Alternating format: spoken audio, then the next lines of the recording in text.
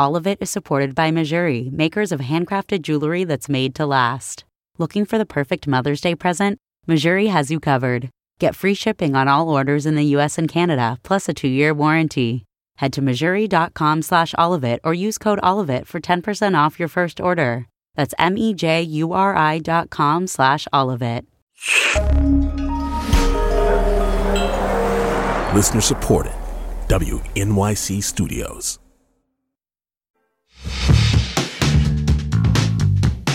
This is All of It on WNYC. I'm Allison Stewart. More than 30 million people have read Veronica Roth's work. She is the author of the best-selling Divergent series for young adults. Those books follow a group of teenagers who try to reshape the dystopian world they've been handed, becoming heroes in the process.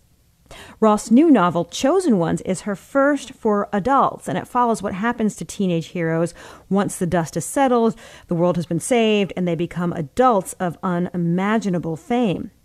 The novel begins 10 years after a group of 5 teenagers known as the Chosen Ones saved America by defeating an evil being called the Dark One. Our protagonist is Sloane. She's a woman.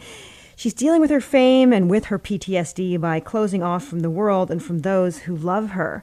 But when it appears the Dark One might not have been defeated after all, Sloane and her fellow Chosen Ones are reluctantly dragged back into action, and Sloane has to face her trauma and unique relationship with the Dark One head on. Chosen Ones is available now for purchase, hopefully by your local independent bookstore. And Veronica Roth joins me now. Veronica, welcome to All of It. Hi, thanks for having me. So when you sat down, you thought, what were some of the themes or avenues that you wanted to explore by writing a novel explicitly for adults? Well, I think for me, it was a little bit about playing with some of the tropes that we all grew up with, because in science fiction and fantasy, the Chosen One story is the staple. You know, Lord of the Rings and half the Narnia books and Harry Potter and Dune, like they are all Chosen One stories. And I've always been curious about what comes after, which I think is very sort of a relatable question for anyone who has become an adult and then tried to navigate the kind of weightless feeling that you have after you've achieved something that you've worked your whole life for. So this is a kind of exaggeration of that. And it's about a little bit more of taking responsibility for yourself as an adult than figuring out who you are, which is the kind of central question of coming of age literature. This is like the post coming of age question.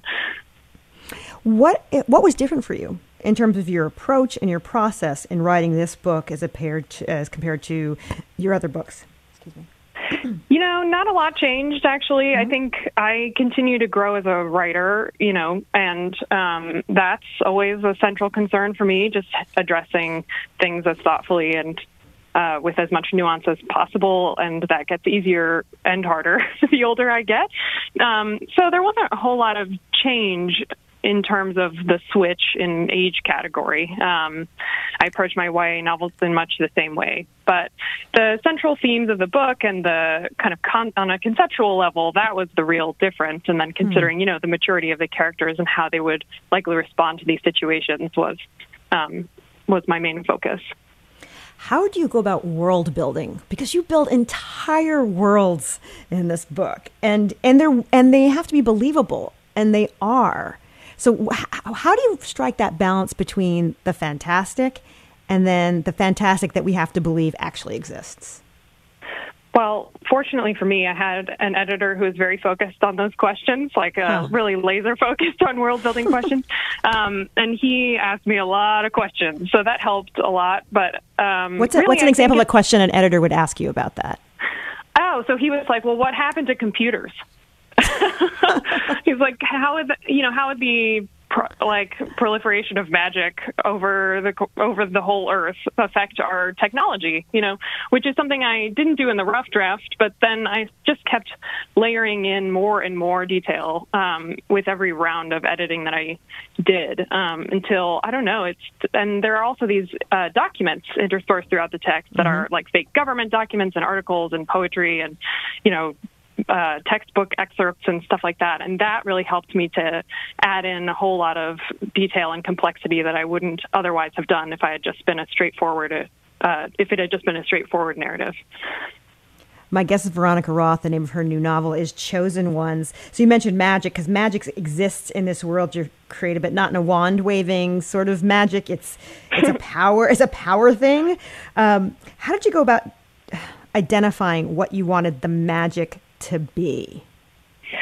Well, I wanted to think of it more as a force that we do not yet understand. So they call it magic, but, what is it really? And I tried to balance a kind of romance with a kind of science. So the magic is based on sound frequency, which is something that, you can obviously measure and replicate perfectly. But there is this other quality to the magic system in this book, which is that it's motivated by desire. A desire specifically for the impossible to happen. And that was crucial because my main character, Sloane, is kind of struggling with depression and with PTSD, and she doesn't really know what her desires are, and feels unsafe in her desire. So having that be the central concern of magic also helped to facilitate her character development, which is great. I love when things can do two jobs. In the novel, we're introduced to America, Chicago, in particular, and it's still recovering from this trauma caused by the Dark One. Can you describe for my listeners, without giving too much away, who the Dark One was and the type of destruction that was caused? Yeah, so the Dark One was like your classic Dark Lord figure, just like hell-bent on destruction. And he appeared through these, what first appeared to be these natural disaster type events that were called the Drains, which are basically your classic, like, people being ripped apart kind of horrible events. And, so for a long time in this world, they were trying to explain them as like this strange natural phenomenon or alien invasion or any kind of explanation, but it turns out they were focused on this man. And he later kind of kidnapped Sloane and one of her fellow chosen ones, and that's sort of like the backstory of Sloane that kind of unfolds throughout the course of the novel. So we meet the chosen ones, and they think it's going to be a chosen one, but it turns out to be 5 chosen ones. Was there a reason you picked the number 5? No, probably not. I love the number 5. I had 5 factions in Divergent, so apparently this is just like a thing for me. And of the 5, what were the sort of 5 personality types you wanted to bring to the story? Well, my focus in developing them at first was just in deciding how each of them would relate to their fame, because I thought that was a good character-defining thing to center on. So, like, Sloane resents being famous and hates it. And her boyfriend, Matt, who is like the most chosen one of all 5 of them, takes it on as a responsibility to do something good. And one of the other ones like loves it and starts a lifestyle brand. And, like the other 2 are both paranoid and struggling. And one of them, struggled with substance abuse and all that stuff. So just defining those characteristics for them helped me to create this kind of these types, the way that people relate to becoming suddenly well-known and cope with their past trauma. It says a lot about them. So that's kind of where I started, and then I built from there with each character. You know who I thought of when I was reading? And I don't know if you thought of this as well. I thought of the Parkland kids a little bit. Because the way, and I don't know if we had them, one of them on and a couple weeks ago, and there's a documentary about what their life was like, sort of immediately after, and that media sort of frenzy around them and what it did to them personally, and they're considered heroes by many people. And I thought, wow, this could actually sort of mirrors that a little bit. Well, I think it certainly wasn't on my mind when I was writing, but we do lay a lot of burdens on young people. And that's, writing for young people for a while, that was kind of a focus for me. So I think you're right to pick up on it being a thing that we do and a thing that would be really hard for a young person. These burdens are too heavy for young people to bear, but we let them do it. And I find that to be very morally complicated. Or maybe not complicated at all, but maybe just morally questionable. But we do it all the time. My guest is Veronica Roth. The name of her new novel is Chosen Ones. So we see the Chosen Ones working against systems outside of systems like government, and that's, as you mentioned, like chosen one tropes, like people we see in other works of literature. But in this particular one, these chosen ones were recruited for and working for the government. What makes you laugh, right? What tensions exist in that relationship? Well, I mean, the idea is that the government is not primarily concerned with their well-being. They have greater concerns, which is to a certain degree understandable, because when you're looking at the imminent destruction of the world, like 5 young people's lives and sanity doesn't seem like such a high price to pay.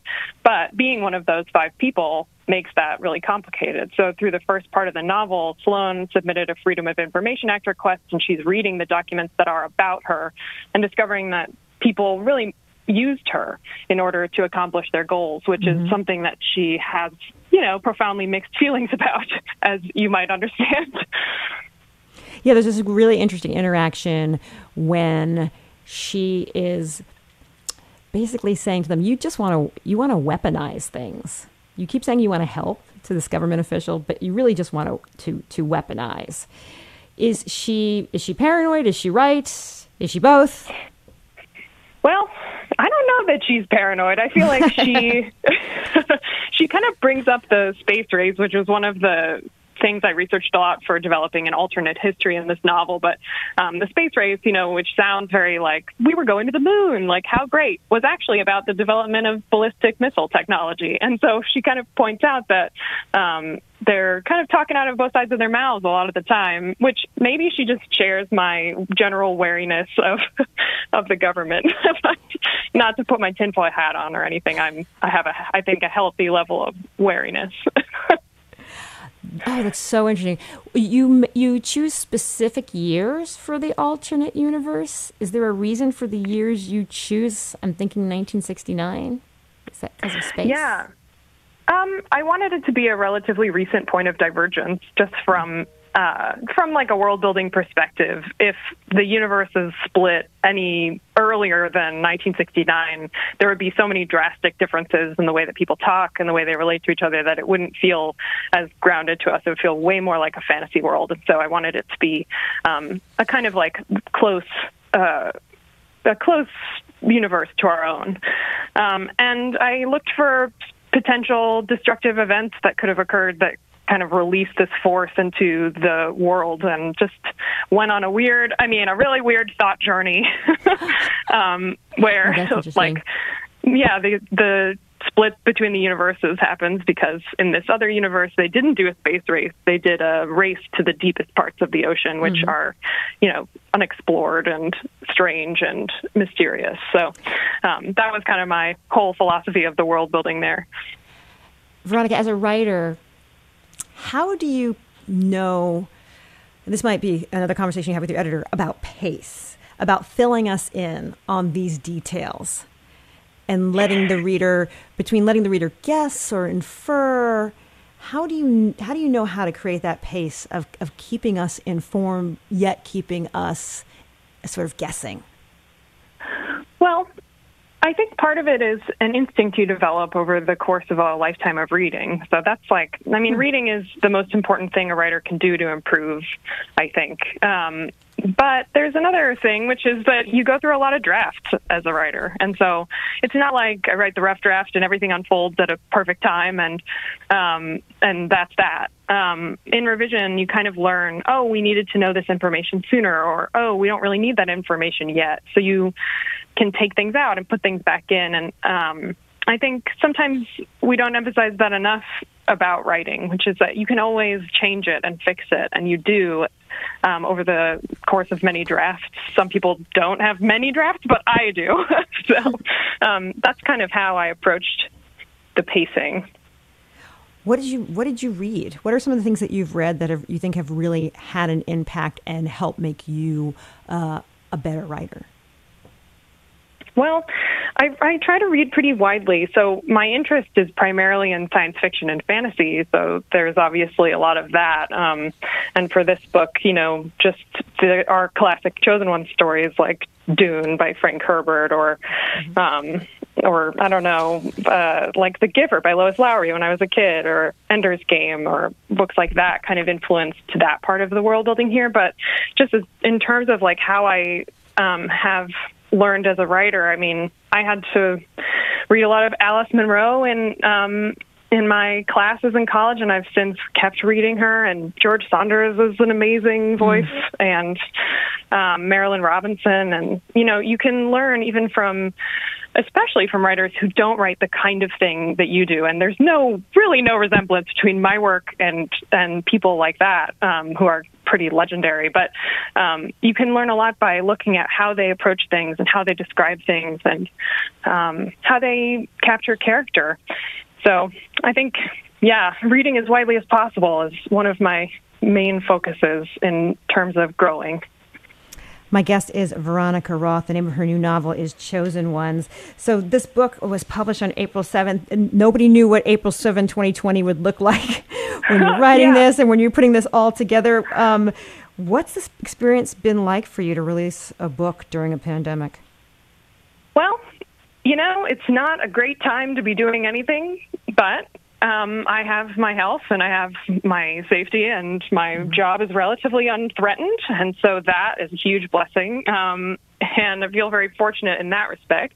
But we've had to shift everything online. So I did a kind of live or virtual tour last week, and I have the last event of that tonight. But I did conversations with other authors that were broadcast on Twitch, which is not a platform that I was previously familiar with in any way. So I've had to learn a lot about video conferencing and also about streaming and how all of those things have worked. But I feel uniquely suited to that because I am an enthusiastic user of some social media platforms. So I feel like I at least have the language to know how to adapt to this situation, which is great. And I think people are looking to dive into other worlds while they can, while they have all this time on their hands. The name of the novel is Chosen Ones. Veronica Roth has been our guest. Hey, Veronica, thank you for spending time with us today. Yeah, thank you for having me. All of it is supported by Mejuri, makers of handcrafted, ethically sourced jewelry for every day that's made to last. Looking for the perfect Mother's Day present? Mejuri has taken the guesswork out of gifting, offering everything from dainty 14K solid gold pieces to pearls, diamonds, gemstones, and more. Make it personal with an engraving, or if you can't decide, check out their curated gift guide. Let them take care of the rest, gift wrapping included. Get free shipping on all orders in the U.S. and Canada, plus easy returns and a 2-year warranty. Head to mejuri.com/allofit or use code allofit for 10% off your first order. That's mejuri.com/allofit.